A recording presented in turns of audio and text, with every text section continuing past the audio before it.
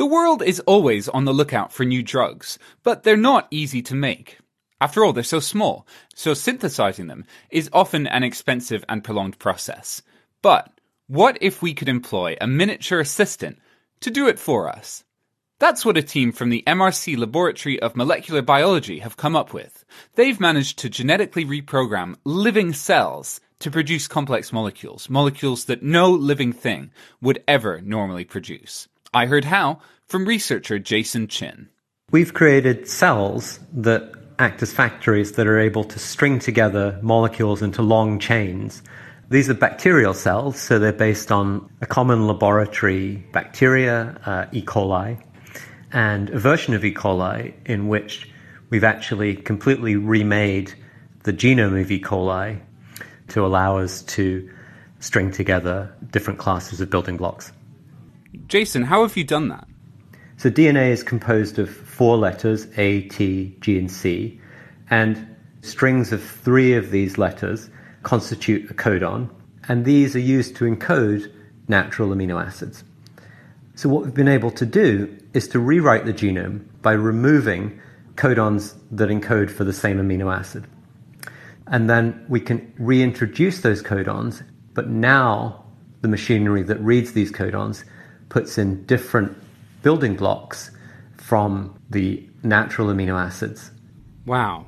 So is it like you've kind of whittled down the language of the DNA, kind of 1984 style? You've cut out all the fluff, all the words that you don't need. And then once you've got this pared down language, you can take those words that you cut down and say, well, actually, they mean this different thing that I want the cell to start making. Exactly. How fast do your little bacteria work? Are they efficient laborers, or do they take ages to make even a little bit of your polymer? They're very efficient. You can grow these bacteria in a flask, and, they double every half an hour or so, and each cell is there producing as it grows.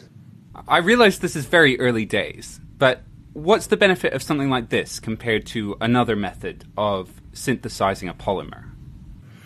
We're really talking about making completely different types and classes of polymers from the types of polymers that you can either make synthetically or that biology is able to make. With synthetic chemistry, we're quite good at making polymers where we string together the same building block over and over again. On the other hand, biology is able to assemble polymers where it controls completely the order in which building blocks are added to the polymer. What we've been able to do is to really sort of take the best of biology and the best of chemistry, that is, define the order in which those building blocks are strung together to make this chain, but we're able to build the chain from a wider set of chemical compounds, a wider range of building blocks. And we believe that that will allow us to discover a whole range of new properties, not just make the polymer, but think about how we would break the polymer down. So if you think about many of the plastics that we currently use derived from crude oil, many of them we now don't really know how to break them back down, and this is why we have problems with things like bioplastics. But if we can biosynthesize polymers that we will be able to degrade, and we can really start to think about how to build a sort of circular system, a sort of circular bioeconomy, if you like, where our polymers are sustainable in the sense that we can bring them back to the building blocks to either make the same polymer again or a different order. You just heard from Jason Chin, and that research has been published in the journal Science.